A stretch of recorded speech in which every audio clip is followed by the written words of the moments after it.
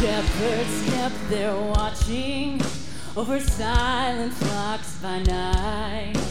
Behold, throughout the heavens there shone a holy light. The shepherds feared and trembled when low above the earth rang out the angel chorus that hailed the Savior's birth.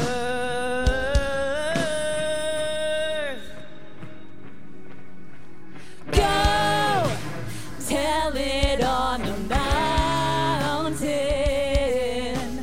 over the hills and everywhere.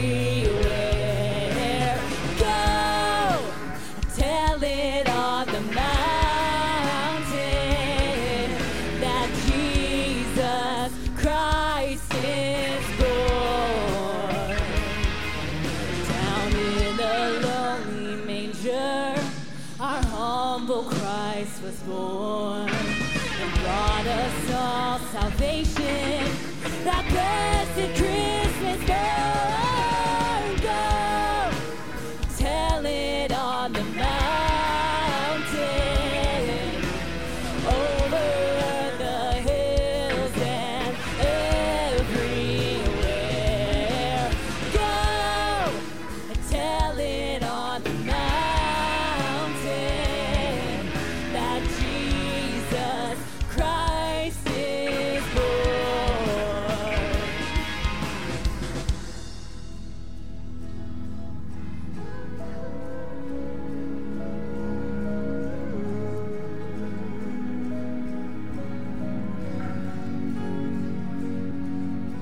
Shout it, shout it, shout it from the rooftops.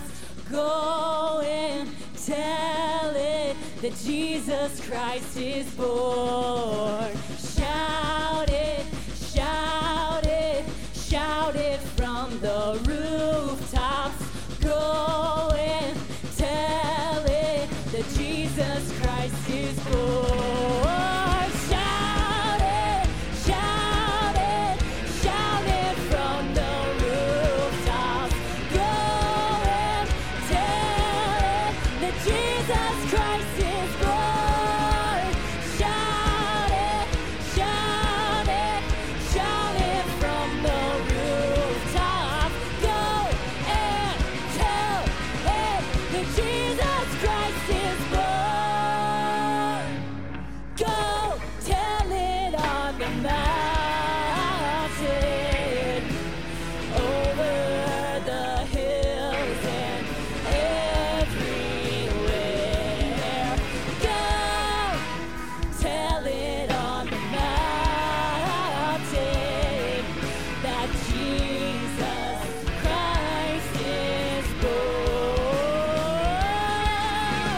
Go, go, tell it on the mountain. Go, go, and let the whole world know that Jesus is born.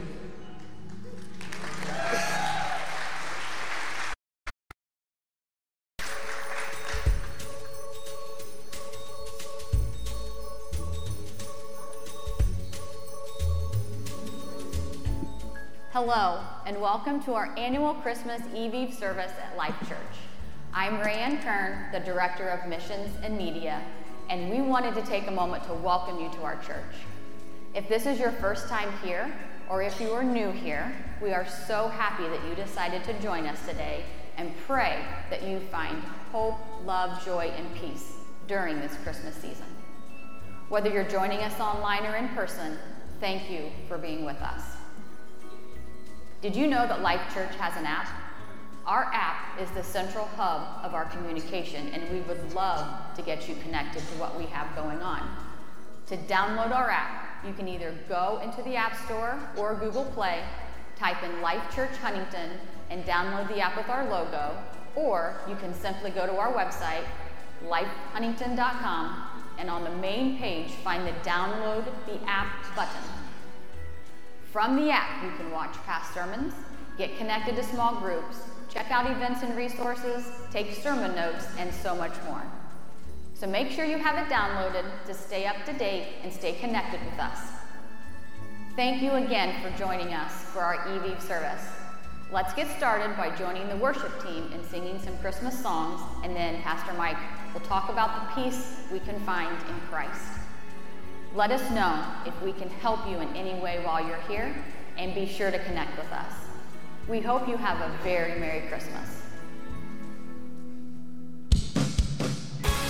Well, Happy New Year and Merry Christmas here at Life Church.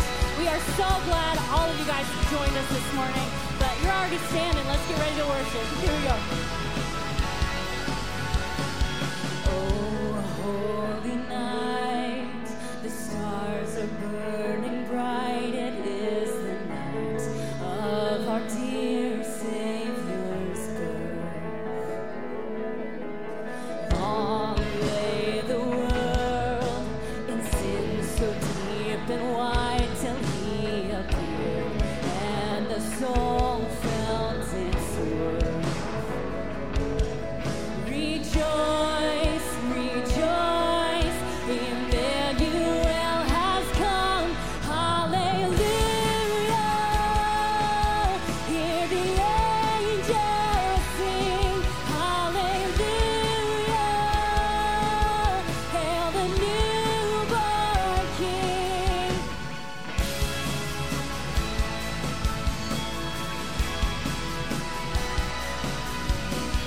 Truly he taught us a love for every man. His law is love, and his gospel is peace. And chains shall he break, the slave runs free again, and in his name all oppression shall cease. Rejoice, rejoice, Emmanuel has come. Hallelujah. Hear the angels sing. Hallelujah. Hail the newborn King. Hallelujah. Hear the angels sing. Hallelujah.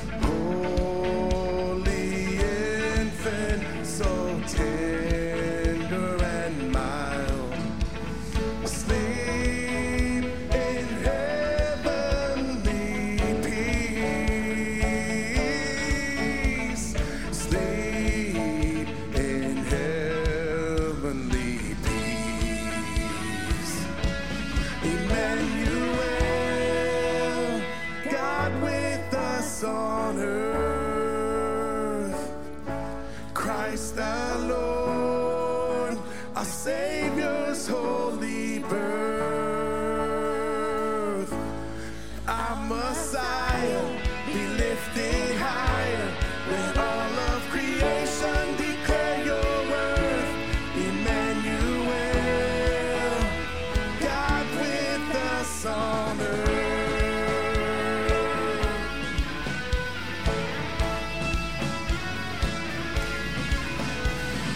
Silent night, holy night, Son of God, love's pure light, radiant beams from thy holy face, with the dawn of redeeming grace.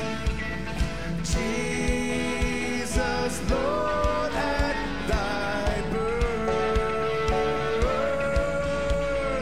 Jesus, Lord, at thy birth. Emmanuel,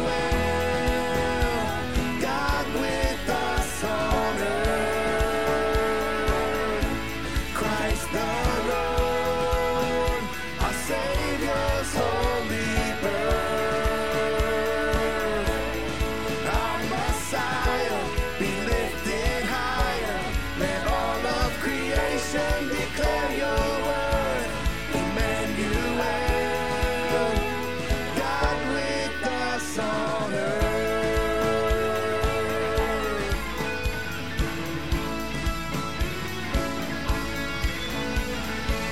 Hallelujah, the greatest blessing, the Son of Heaven living here with us. Hallelujah, we can't stop singing. Oh, Jesus Christ, the miracle of love. Hallelujah, the greatest blessing, the Son of Heaven living here with us.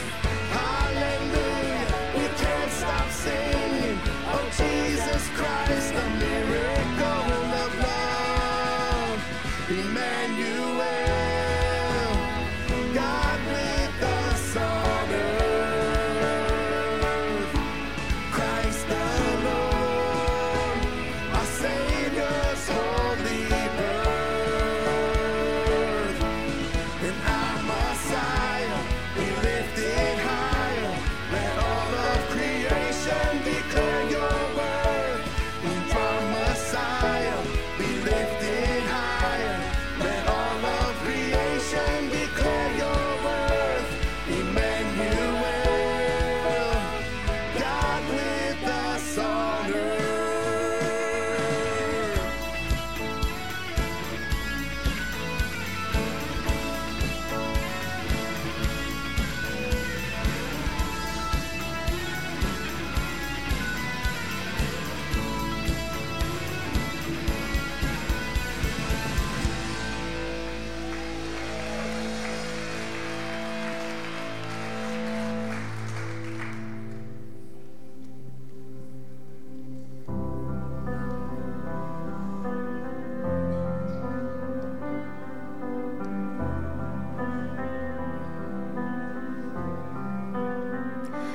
Oh, come, all ye faithful, joyful and triumphant.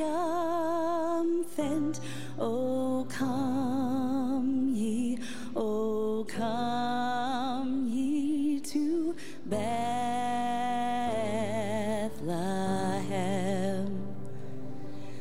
Come and behold him, born the King of angels. Oh, come, let us adore him. Oh, come, let us adore him. Oh, come, let us adore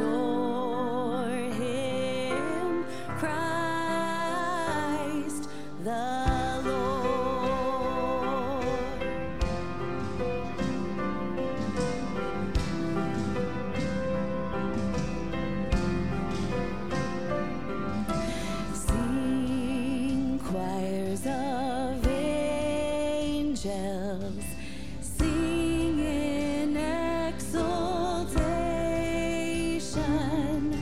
Sing all ye citizens of heaven above. Glory to God, all glory in the highest. Oh, come, let us adore him. Oh, come, let us adore him. Oh, come, let us adore him. Christ the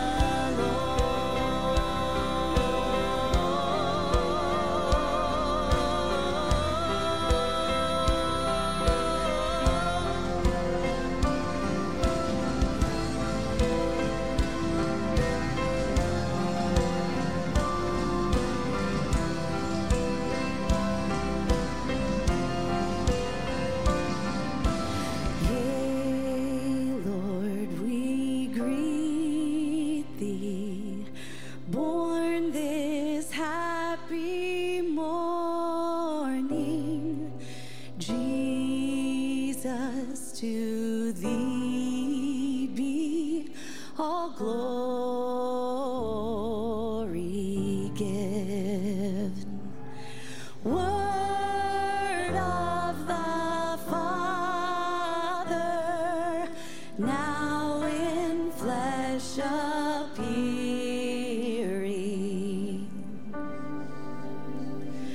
Oh, come, let us adore him. Oh, come, let us adore him. Oh, come, let us adore him. Christ the Lord.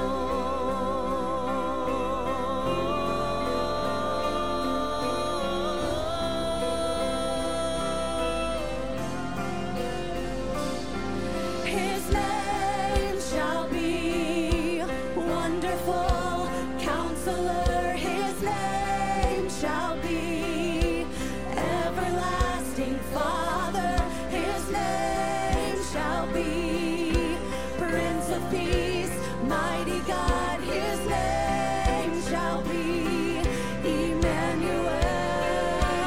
We'll praise your name forever. We'll praise your name forever. We'll praise your name forever. Christ the Lord. We'll praise your name forever. We'll praise your name forever. We'll praise your name forever.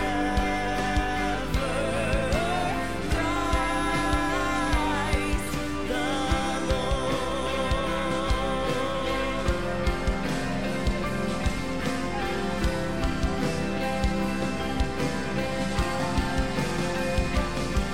His name shall be Wonderful Counselor. His name shall be Everlasting Father.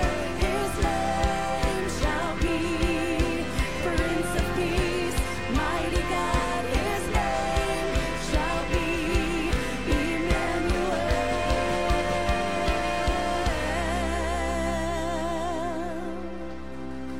How great is it that God is with us forever? Amen.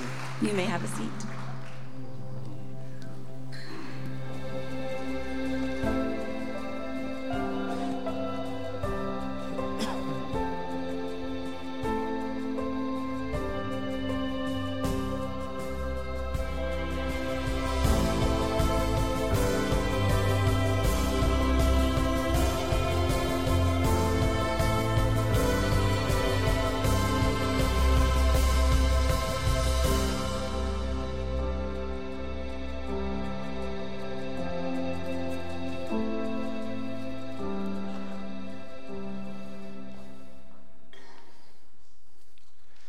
All right, good morning. Good to see everybody here at our main campus. Welcome to you guys that are joining us online. You never know, right, who's coming on New Year's Day. So I got to do a poll real quick. For everybody that's here, how many people stayed up? Oh, that's impressive. Yeah, I'm with Zach. Made it to about 11 o'clock. That's about it. So again, before we jump in, I want to celebrate a little bit. One of the things that we tried going into this Christmas season was this idea that we together as a church would like to do some things together when it comes to devotionals and or Bible reading plans, so that, again, there's one thing about, like, you've been thinking about it all week and then you come and talk about it on a Sunday morning. God tends to be able to do something in your heart that maybe he couldn't do if you weren't doing anything. Does that make sense? So it's a way to be able to do things together. And again, in a church that has two services and lots of people coming to it, we're big on relationships and we're big on trying to get people to connect. So if you were on the Bible app and you were doing the devotions, one of the cool things about it is you saw people commenting and you saw people like saying, like, this is what God's saying to me. So it's a cool piece of the opportunity to be able to do it together. And so during that season, there were 200 people that came together and did the Bible reading plan together. So we want to celebrate that together as a church. And again, we want to keep trying things that we can continue to do. All right, so Eve takes on a little bit of a different, turn when you're celebrating it on New Year's Day. But I am thankful that we could get together. I am thankful that we could come and celebrate together, because there's so much work that goes into the opportunity that we place out there for Eve.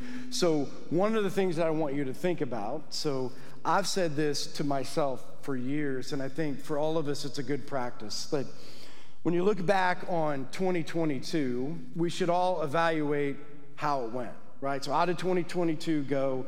And usually when you evaluate it, you usually spend more time thinking, like, if I could only change this, usually, right? Like, instead of this was really good and this was really good and this was really good, usually you focus on, like, these are some things that I would love to change. These are some things that I would love to be different.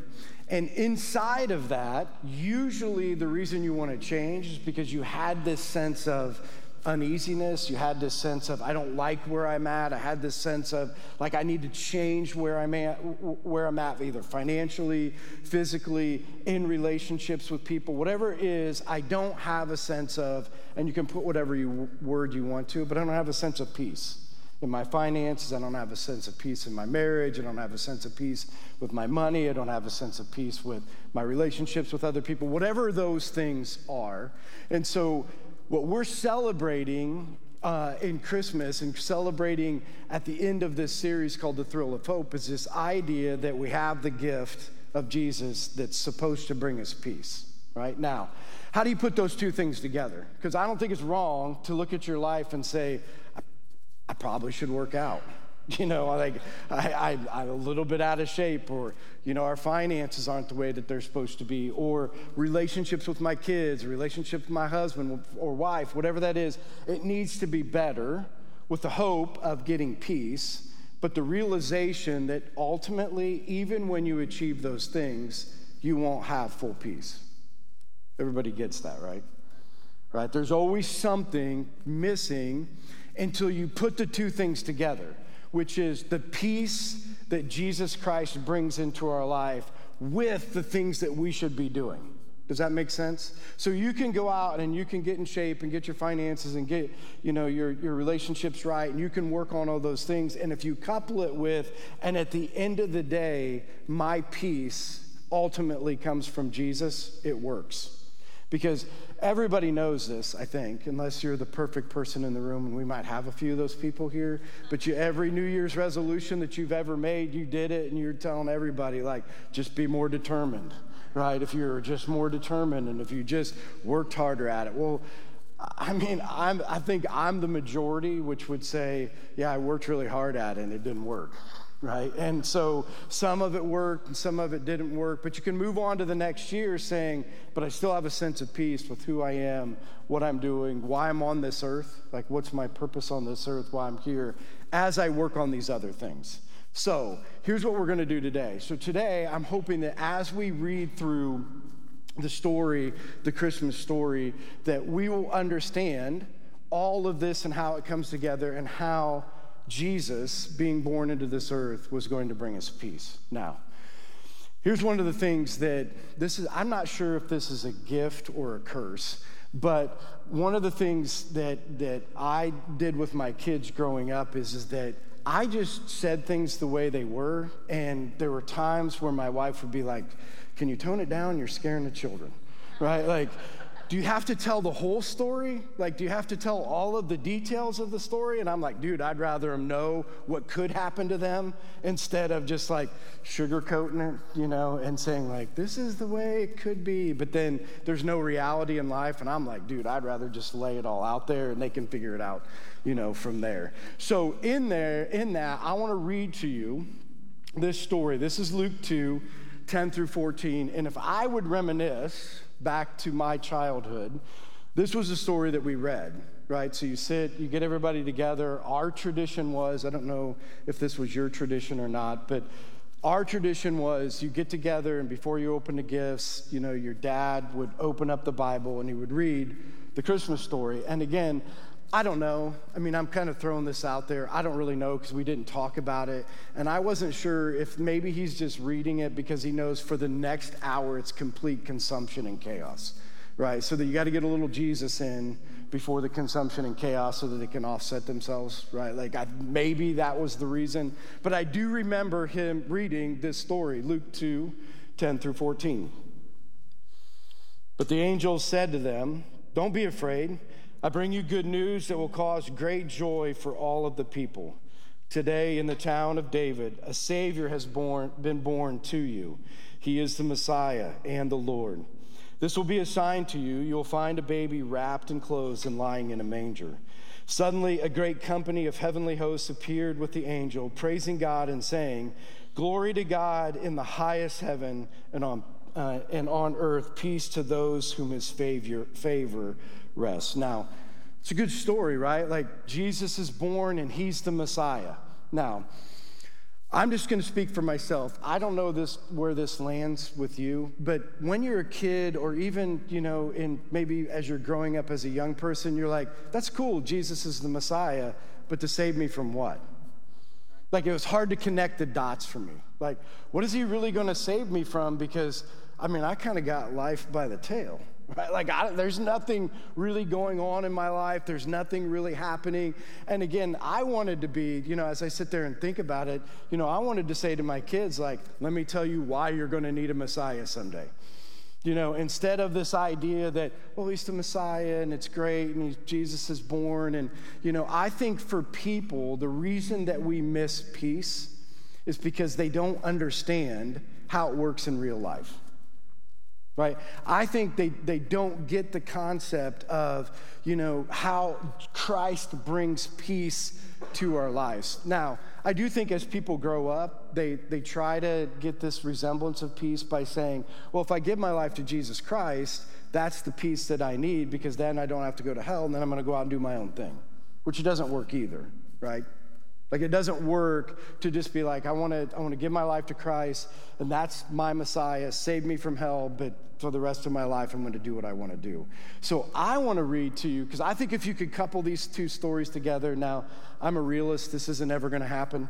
You know what I mean? Like nobody's going to sit down and say, hey kids, come around the fire and let me tell you this Christmas story, right? Let me tell you how your life's probably going to turn out. Because the story that I want to read to you, this comes from Luke 15, 11 through 24.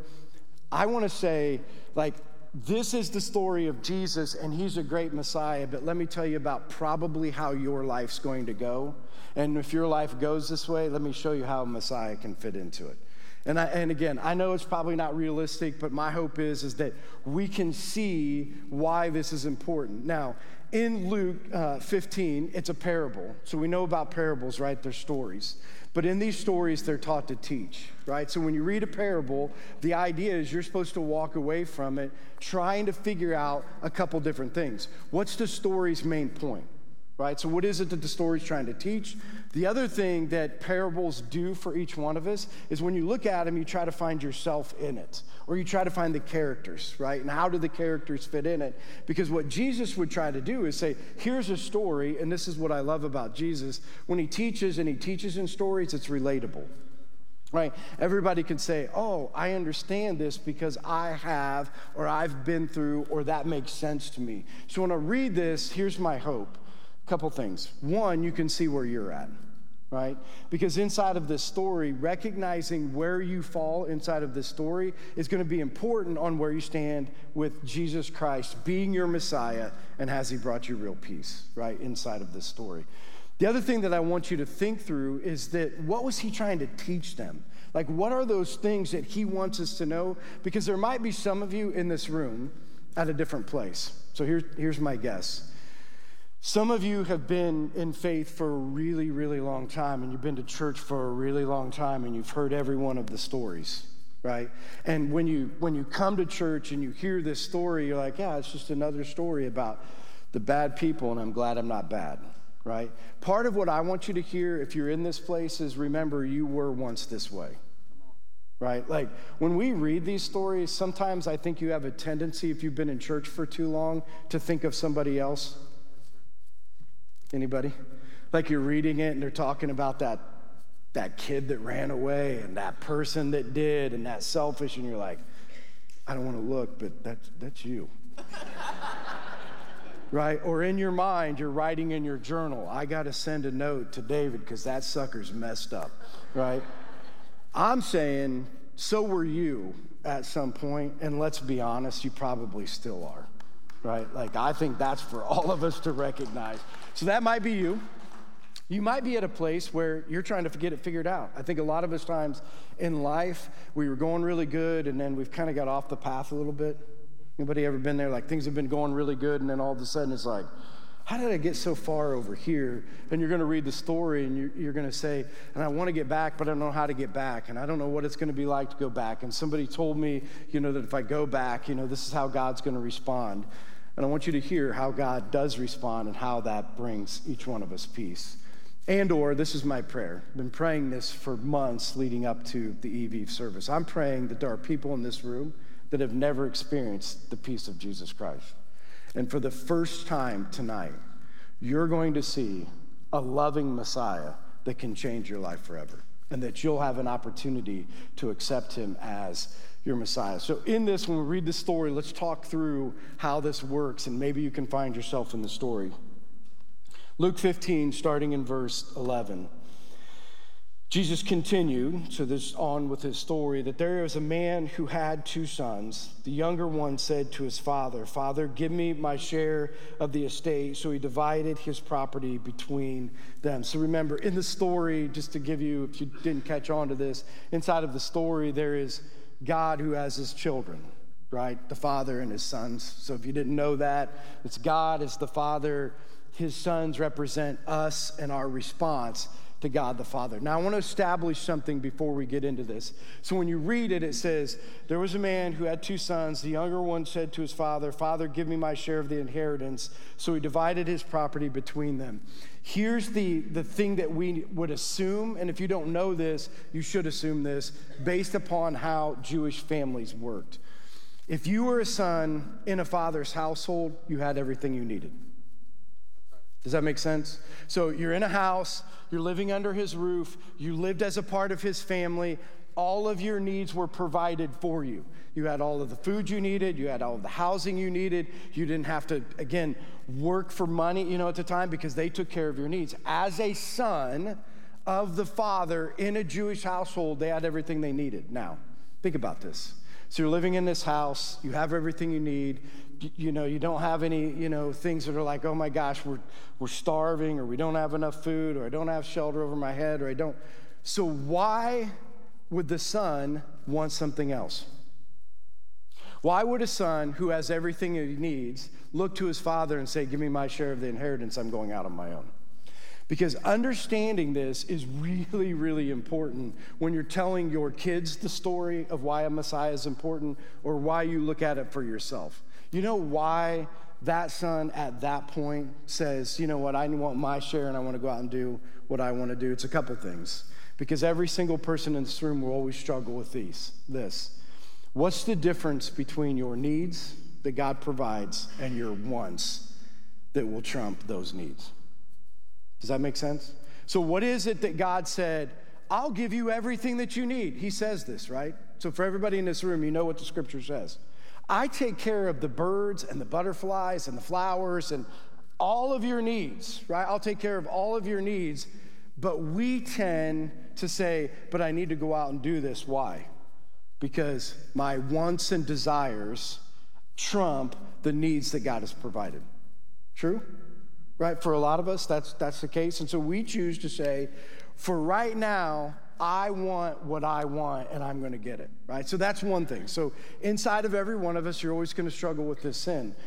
Wants trumping the needs that God's give you. You know what the other thing is most people in this room, you want to be God. So most people in this room want to be the God of their life, right? And so if you're looking at, like, your father has set up the household that all of your needs are being met, and you're saying, you know what, I don't like that, I'm going to go out and do it on my own. You're just saying to your father, I don't trust you, right? Yeah, I mean, you're just saying to your father, I don't trust you. I don't trust the rules that you have. I don't trust the way you're doing things. So you know what I'm going to do? I'm going to go out and do it on my own because you know what? I know better than my dad. That's true sometimes, isn't it, kids? Come on. How many times did you be like, they don't know me. They don't know what I'm going through. They don't know, you know, when your parents are getting on you for certain things and you're like, they have no idea what my life is like they've never lived before. You know, that's what I'm always saying. I always said to my kids, are you nuts?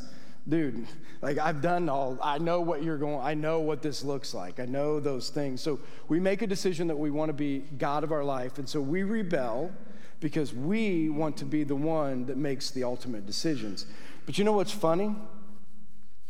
Again, because as a father and a mother in the real world, we're like, you ain't leaving. Would that be you, parents? You ain't getting your inheritance, you little sucker. You can get out of the house, you ain't getting nothing. Parents, come on. Nobody's like, oh yeah, you can have the half of the estate. Just do that, whatever you want, right? No, we're saying if you want to go live on your own, go live on your own and suck it up, you know, and we kick them out, you know, and tell them to do it on their own. But do you see the response of the father? What does he do? Gives it to him. And this is an important understanding, right? When you understand the character of your father, understand that free will is a part of his character. You want to go do it on your own? You want to go try it out on your own?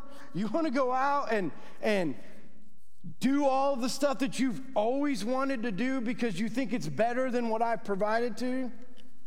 Here you go. Go do it, right? And it's so important for us to understand that because a lot of people are like, well, God would never let me. No, he'll let you. If you want to be an idiot, don't worry.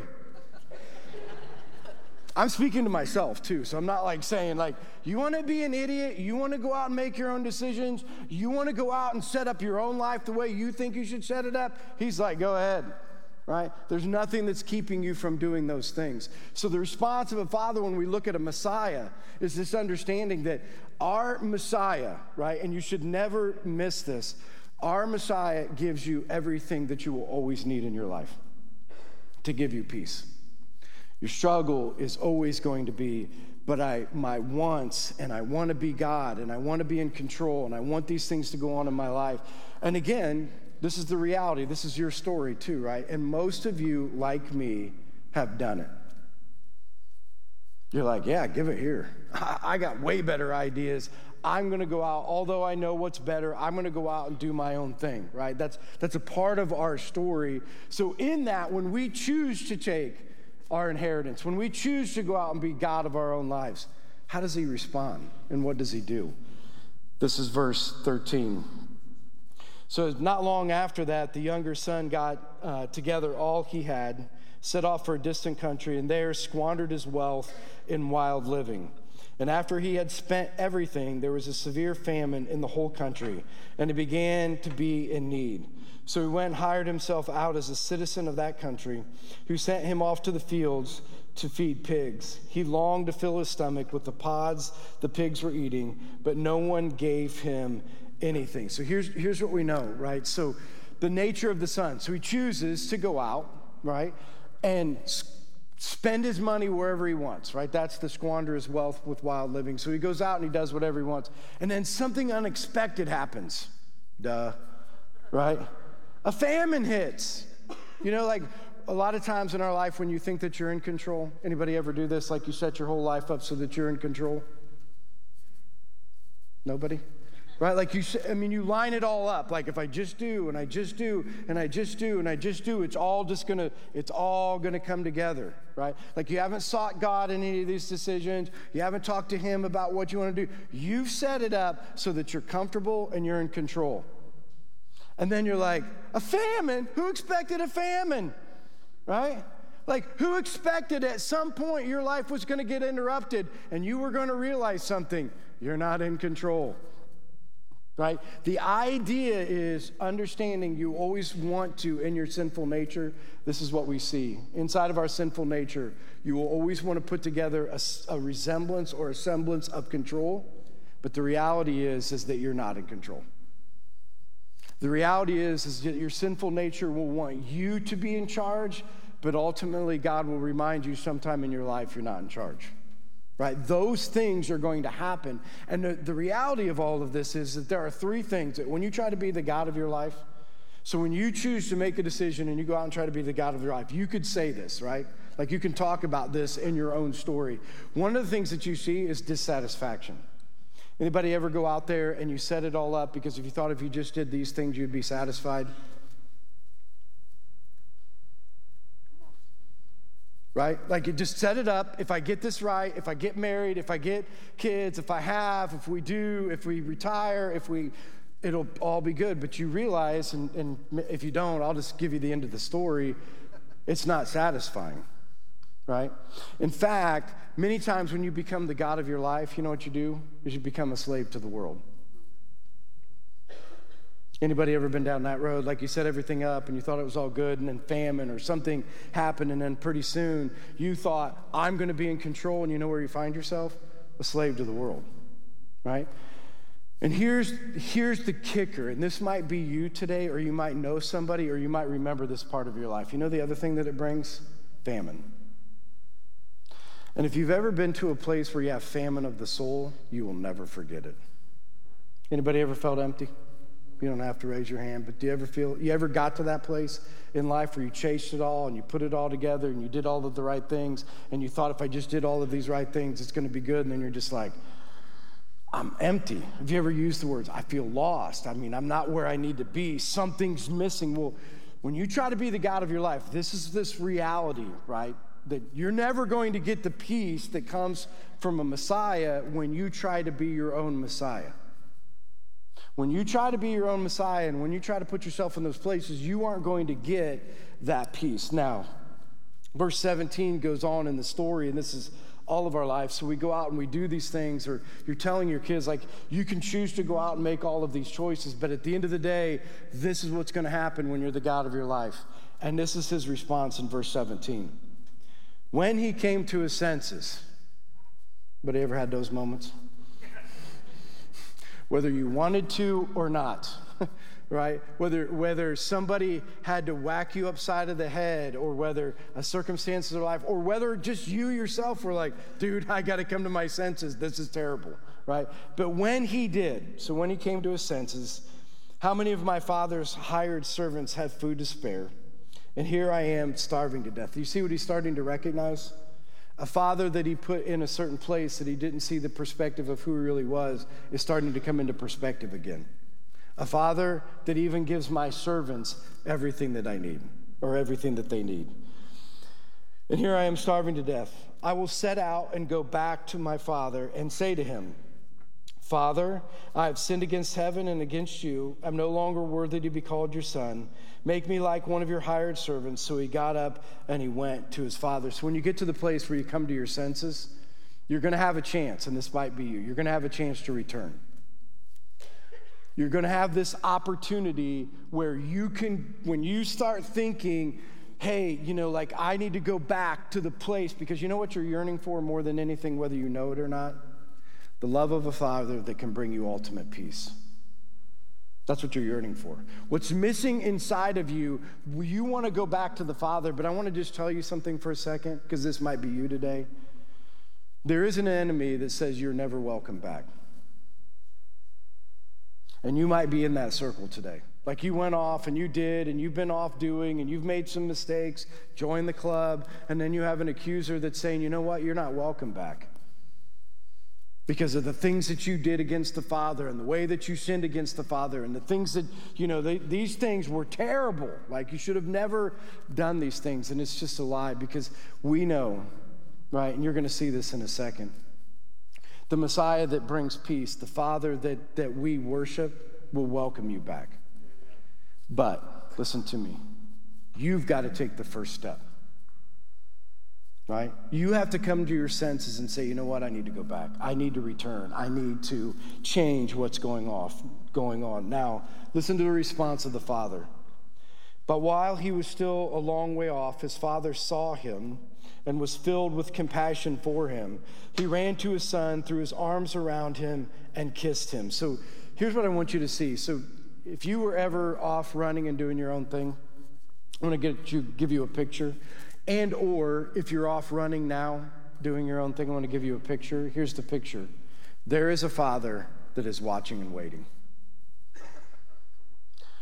Anybody that told you in church that God has turned his back on you is absolutely untrue. It's not the way it works. That's not the God that we serve. I don't care what you have done in your life, what decisions you have made in your life, how bad you thought that you were, he's still watching and he's still waiting. And here's the other thing I want you to hear.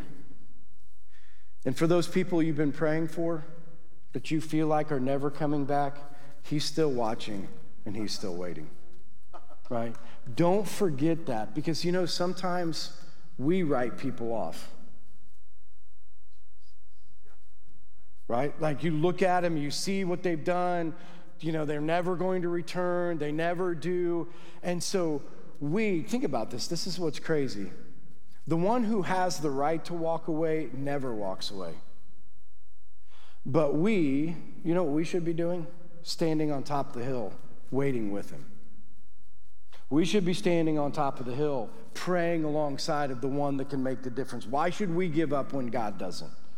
Right? So inside of our lives, he's teaching us something. He's teaching us, number one, what is his desires and what is his will, but how should we respond to? And how should we be in that? Because not only is he always watching and waiting, here's the other thing, is he's always filled with love. Did you see that? Hear what he says. Listen. But while he was still a long way off, his father saw him, filled with compassion. Who has compassion for the kid that just stole half your inheritance and squandered it all? Let's be honest. What would you have been thinking? When that sucker gets here, he's working off every penny. Right? I'm going to teach him a lesson. Right? He deserves it. He'll never learn unless I teach him a lesson. Here is God as a father saying, I have compassion. You know why he has compassion? Because he misses what we miss sometimes. God knows that no matter how hard we try, you will never be good. Doesn't matter. You can try all you want. You can put yourself up on a different level because you do a little bit more than other people, or you're a little bit more educated than other people, or you come to church a little bit more, or you sin less. Listen, when you elevate yourself up there, you lose compassion for people. That's right. Churches that become judgy or lose compassion for people is because you forgot who you really are in the eyes of God. Right? And that's always the thing for me is that I remind myself, and if you want me to remind you, I can do that too. Right? That's what we try to do on Sunday. I know people hate this part of it, but they're like, can't we ever come and just feel good? I'm like, I don't know. You can work that out with him, but all I know is that I'll never be good enough. I'm just thankful that he always loves me. I'm always thankful that this is where he comes from, and it'll always be welcome with open arms, and the compassion that he will give me, and that he will ultimately welcome me back. Now, I want you to hear this. It doesn't say this in this story, but I'm going to assume it based upon all of the scripture that I've read, okay? If he leaves again, guess what? He's being welcomed back again. And if he leaves again, you know what? He's being welcomed back again. Anybody that has told you the story like, well, you've ran away for so many times, God's never welcoming you back, is bull.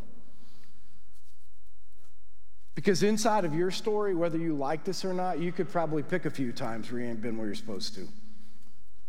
Right? You could pick a few times where you've went off of the road. You should be thankful he welcomed you back, will always welcome you back. Nobody is outside of the grace of Jesus Christ. That should give you peace. That no matter what you've done, no matter what your kids have done, no matter what other people have done, the peace that surpasses all understanding is the grace of Jesus Christ will never be overcome by the deeds of your life.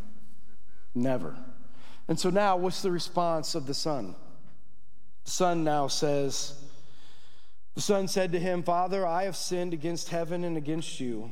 I am no longer worthy to be called your son. Now, this is an important part. So when we're teaching about our story, you know, you want to come back and you come to the return. But when you get to the return and you stand in front of the Father, you know what you have to be okay saying? I'm a sinner. You know, I know some of you guys struggle with that. Like you don't want to let anybody know you're a sinner. Like nobody really knows, right? Like you don't want to say, like, this is what I'm struggling with. But until you get to the point where you will humble yourself and flat out say, I'm a sinner and I need a Messiah, you will never understand the peace of a Messiah. You see, there's nothing wrong with standing in front of Jesus. There's nothing wrong with standing in front of the Father and just admitting it. I'm a sinner.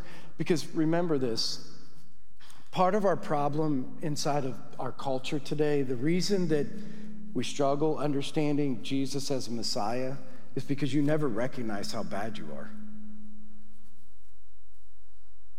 Well, I lied and I did, and the people that really need repentance are the people that commit adultery, or the people that go out and murder people, or the people that steal from people, or whatever they really need.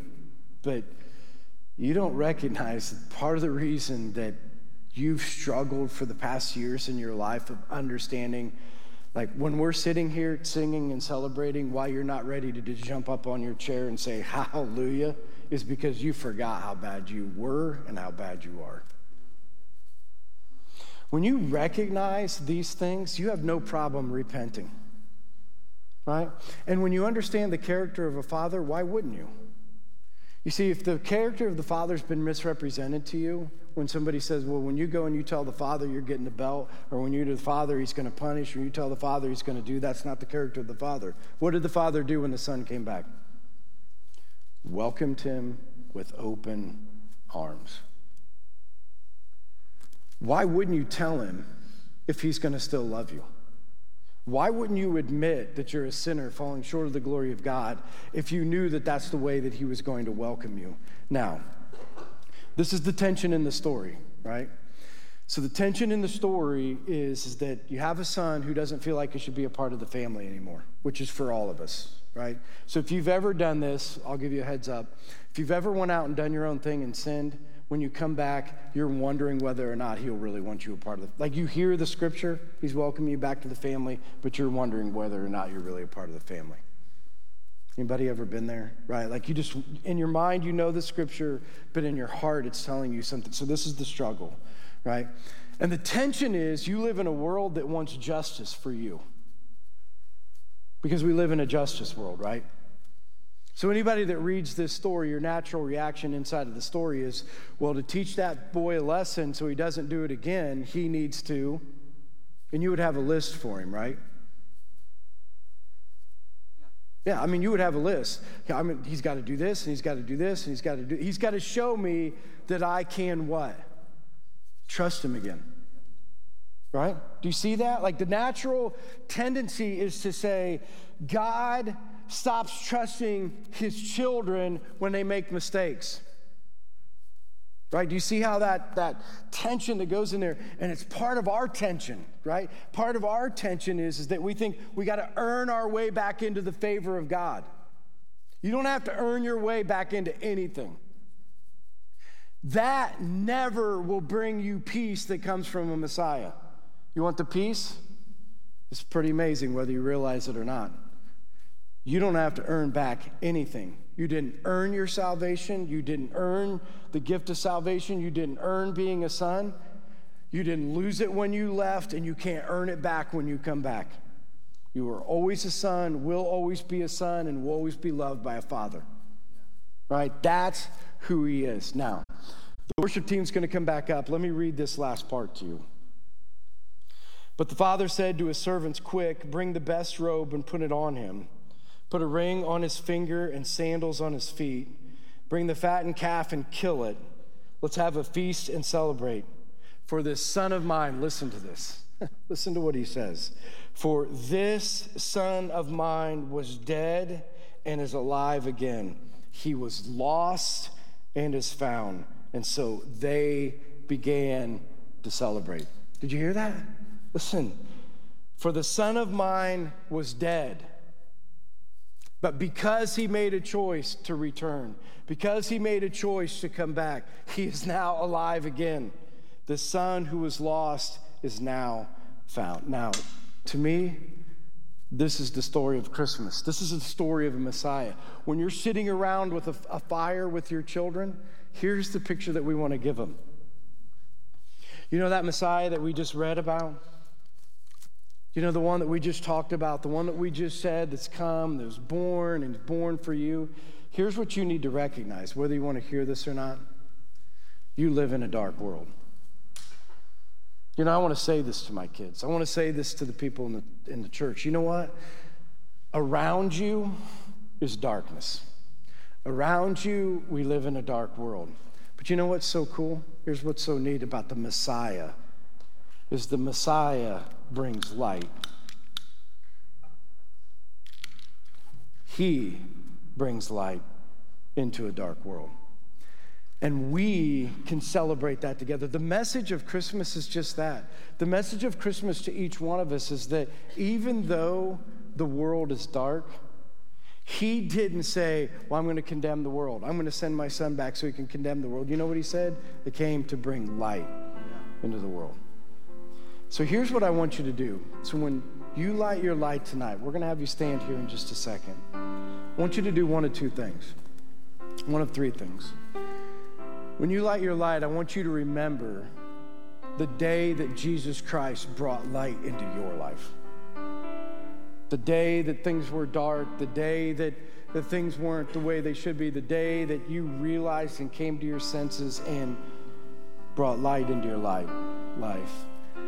And that as you light your light, I want you to make a commitment to never forget and to take that light out into a dark world, because you're the plan.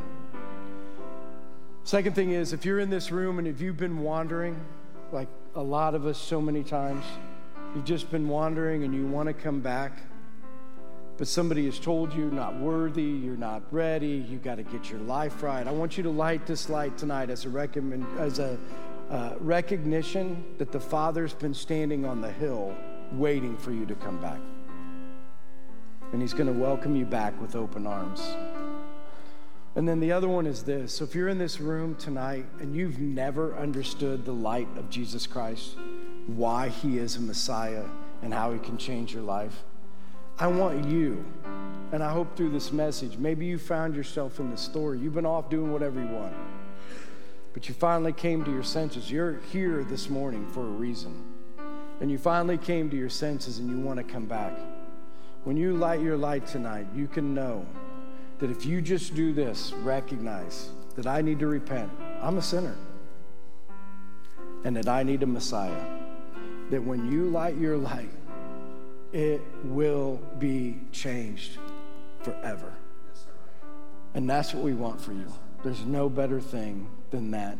So if you'll stand, I want to pray for you, and then we'll light each other's candles, and then as a representation, And again, just remember this. If you're lighting your light and you want somebody to pray with you, pray over you, come to the front, go to the back. There'll be people wanting to pray with you, pray over you, encourage you in your decision today and the things that you do. So Heavenly Father, we're thankful that you are a Messiah who has brought life and light into this world.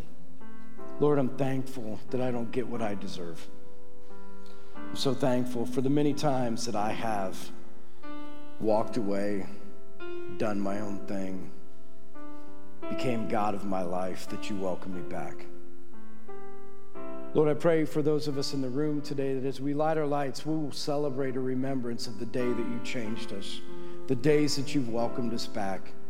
And Lord, we'll make a commitment that we will be a people who will take light into this world. Lord, we love you. In your name we pray. Amen.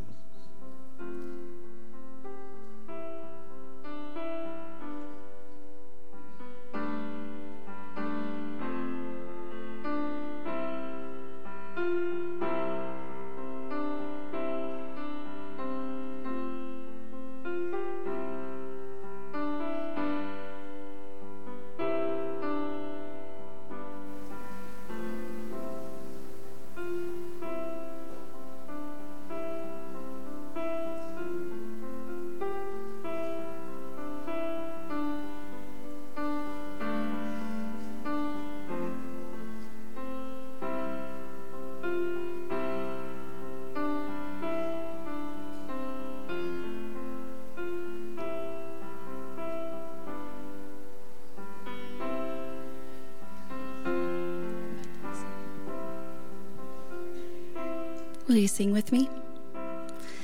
Away in a manger, no crib for a bed, the little Lord Jesus laid down his sweet head.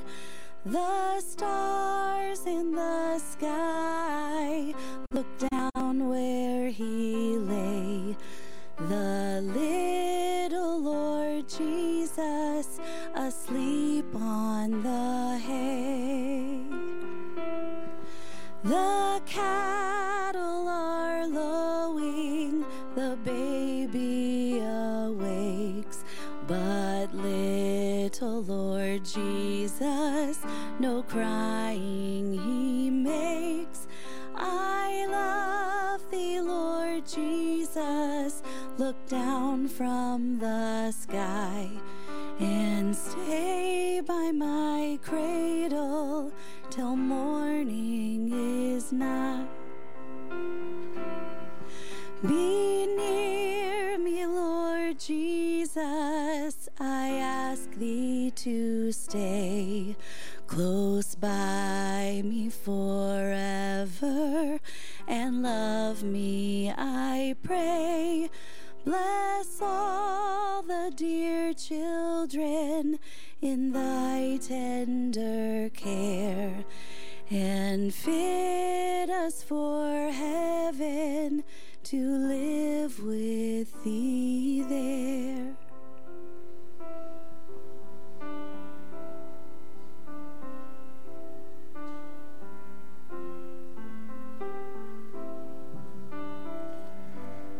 So if you haven't, take a moment and just remember. So look around and know that for each one of us, we were like the sun. For each one of us, we've went away. But because of the gift of a Messiah, we can always come back. And seeing all these lights lit and being able to look around, again, just reminds me that God can change the world, not only through his Messiah, but through you, right? And that he is wanting and waiting, and let's be the same. Let's stand on the hill waiting for his children to come back so that we can be there with him, welcoming them with open arms. So again, thank you for being here with us at our main campus. Thanks for joining us online. We'll see you guys next week.